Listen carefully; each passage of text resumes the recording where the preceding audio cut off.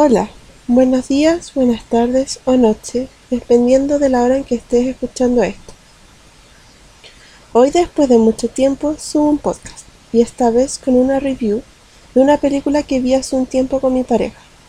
Fue la última función en un la cual no diré nombre porque no me pagan por publicidad, que se llama El misterio de la nana.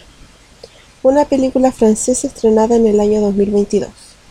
La película se basa en el libro llamado Canción dulce, traducido al español, ya que es francés de Leila Slimani. El libro fue publicado en 2016. La historia principalmente se trata de Paul y Miriam, que tienen dos niños pequeños y muy poco tiempo para atenderlos, como a ambos les gustaría. Así que contratan a Louise, una niñera de 40 años, que pronto demuestra ser excelente con los niños. Pero cuando Louise comienza a volverse parte esencial de la familia, pronto revela su verdadera e inquietante naturaleza. En sí, antes de comenzar con un resumen de la historia, debería adelantar de que a mi parecer es una obra que hace que uno se cuestione sobre la maternidad, prejuicios sociales y sobre todo salud mental.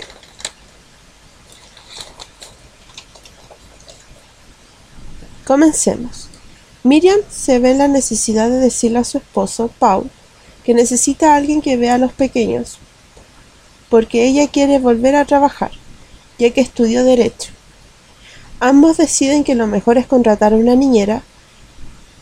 Entre varias candidatas eligen a Louise, una mujer muy dulce, pero que esconde muchas cosas detrás de esa cara angelical.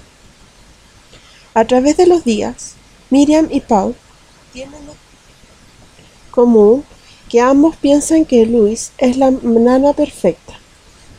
Un día de sorpresa llega la abuela de los niños y Louise se enfurece porque no le dijeron que no iba a cuidar a los niños la semana. Poco a poco se estaban dando situaciones muy extrañas a través de la película.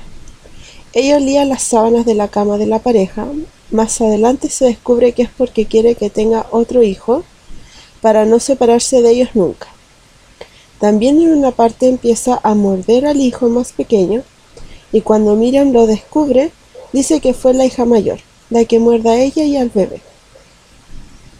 Entre medio de la historia se cuenta la historia de la niñera, ya que ella se crió en un entorno difícil, la alimentaban de sobras y nunca intentó realmente satisfacer sus necesidades.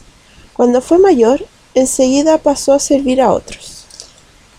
Estuvo casada con un hombre infeliz, que la hizo infeliz a ella. Siendo joven quedó viuda, con una hija que nunca quiso y que huyó de casa y de su madre. Louise nunca ha intentado buscar a su hija, asume que no la quiere ver, que no puede recuperarla. Louise parece insensibilizada con su propia vida. Vive en una precaria vivienda de alquiler, que le supone un largo trayecto hasta la casa de Paul y Miriam. También tiene problemas graves, deudas heredadas de su marido muerto, aunque aún así es capaz de mostrar una sonrisa y de hacer su trabajo incluso mejor de lo que debería. El perfeccionismo que tiene Louise en la casa en que sirve es totalmente opuesto a su vida. No contesta los correos de su deuda y debe el alquiler de varios meses. Al parecer, Louise es incapaz de encontrar el equilibrio y todos los cuidados que le da a los demás se les quita a ella misma. Louise vive a través de las emociones de los demás, ya que no se imagina teniendo vida propia.